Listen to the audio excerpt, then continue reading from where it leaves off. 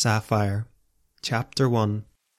They arrived outside the bus depot just shy of 7:45 a.m. The car was battered by the onslaught of heavy rain. Dad glanced through the windshield, up at the overcast sky. Just an awful day. It's horrendous, Natasha agreed. You can wait in here until your bus arrives if you like.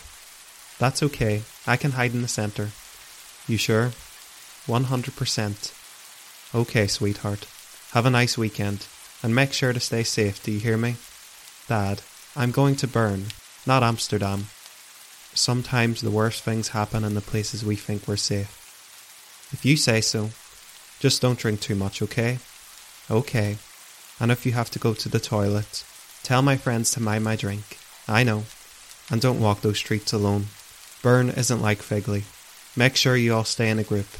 Natasha rolled her eyes. You'd have thought she was on her way to her first primary school sleepover.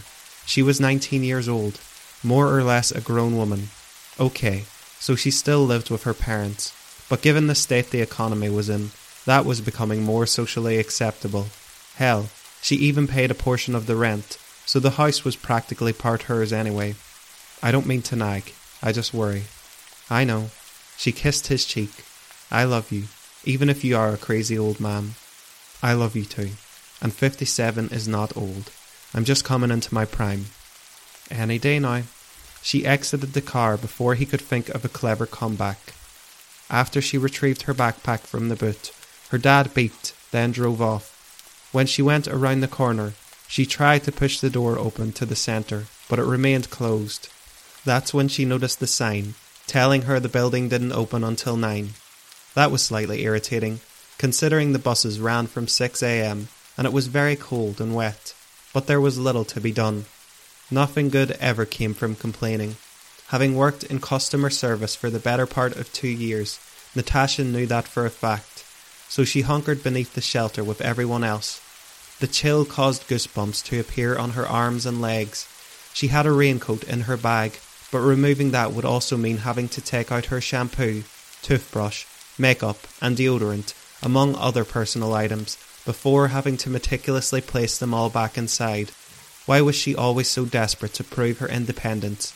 She should have just waited in the car with her dad. At least the bus would arrive soon.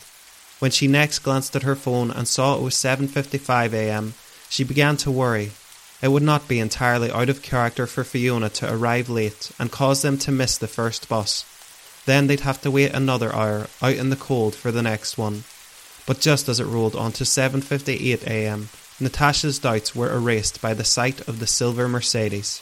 She approached the car just in time to see her friend hop out of the passenger side. Fiona's normally fabulous curly blonde hair was tamed beneath a striped woolen beanie. What time do you call this? Natasha tapped the imaginary watch on her wrist. I thought you were going to be late. That's my style. Always fashionably late. You'd cause me a lot less stress if you were a bit more unfashionable.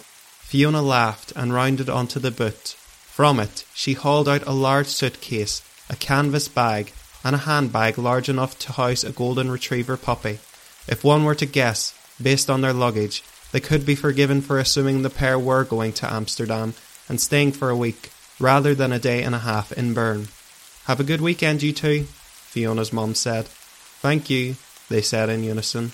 After she drove off, they made it to the space beneath the shelter and waited with the other prospective travellers.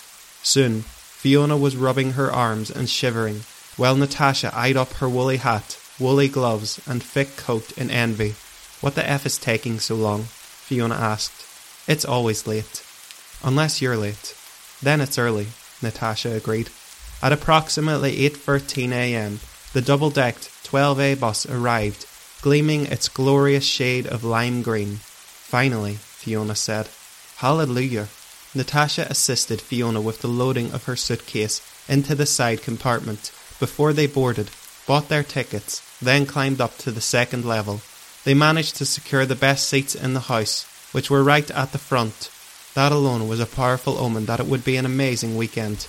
The only shame so far was the weather. The huge, unobstructed windshield gave them an excellent view of the river of funneling rain. It was a typical May morning for Figley, but Natasha still held hopes that Bern would be sunnier. The bus remained static. until the rest of the people boarded. Then it departed the depot. It was a long journey. Normally it took 2.5 hours to get to Bern by a bus, but it had the potential to be even longer, depending on the weather and traffic. As they came onto the motorway though, the weather remained crappy, but the traffic was minimal as the bus zoomed freely along the middle lane. Natasha dug into the side of her backpack for her book. When she brought it out, something else thudded to the floor. Surprised, she pawed the sticky ground, searching under the seat in front of her until she found it. After she lifted it up and saw what it was, she gave an exasperated groan. Nat? Fiona's eyes widened. What the hell is that? Ben's pocket knife. You're bringing a knife to our girls' weekend? Of course not. He probably heard one of my dad's lectures, then sneaked it into my bag to keep me safe. Oh my god, that is so adorable. I wish I had a little brother that cared about me that much. But if you had siblings, Mummy and Daddy wouldn't be able to buy you so many nice things. Good point. I do love to be the centre of attention. Don't we all? Natasha grinned, then turned her gaze to her novel. She thumbed through it. The book, The Bat, by Joe Nesbo, was given to her by a work colleague, Ryan, after he'd finished with it. It was a good read so far, like he'd guaranteed, but the constant road bumps were making it hard for her to properly immerse herself, so with a sigh, she gave it up for a lost cause and folded it closed. Noticing this, Fiona offered to share an earphone so that they could listen to music together. Natasha happily accepted. Her best friend had questionable taste in movies and men, but if there was one thing she knew well, it was music. Fiona had a record collection big enough to create her own store. She'd introduced Natasha to a host of amazing artists, including Grimes, Beach House, Laura Marling, and Ways Blood. Today, she was listening to the Decemberists. Their indie folk sound melded beautifully with the falling rain outside. When they passed the tapas restaurant that famously marked the halfway point between Bern and Figley, Fiona rifled into her canvas bag. From it, she produced several round objects wrapped in tinfoil. Care for a bap? She asked. It's not tuna and sweet corn, is it? Guess again. Then it can only be ham and cheese. Can't beat the classics.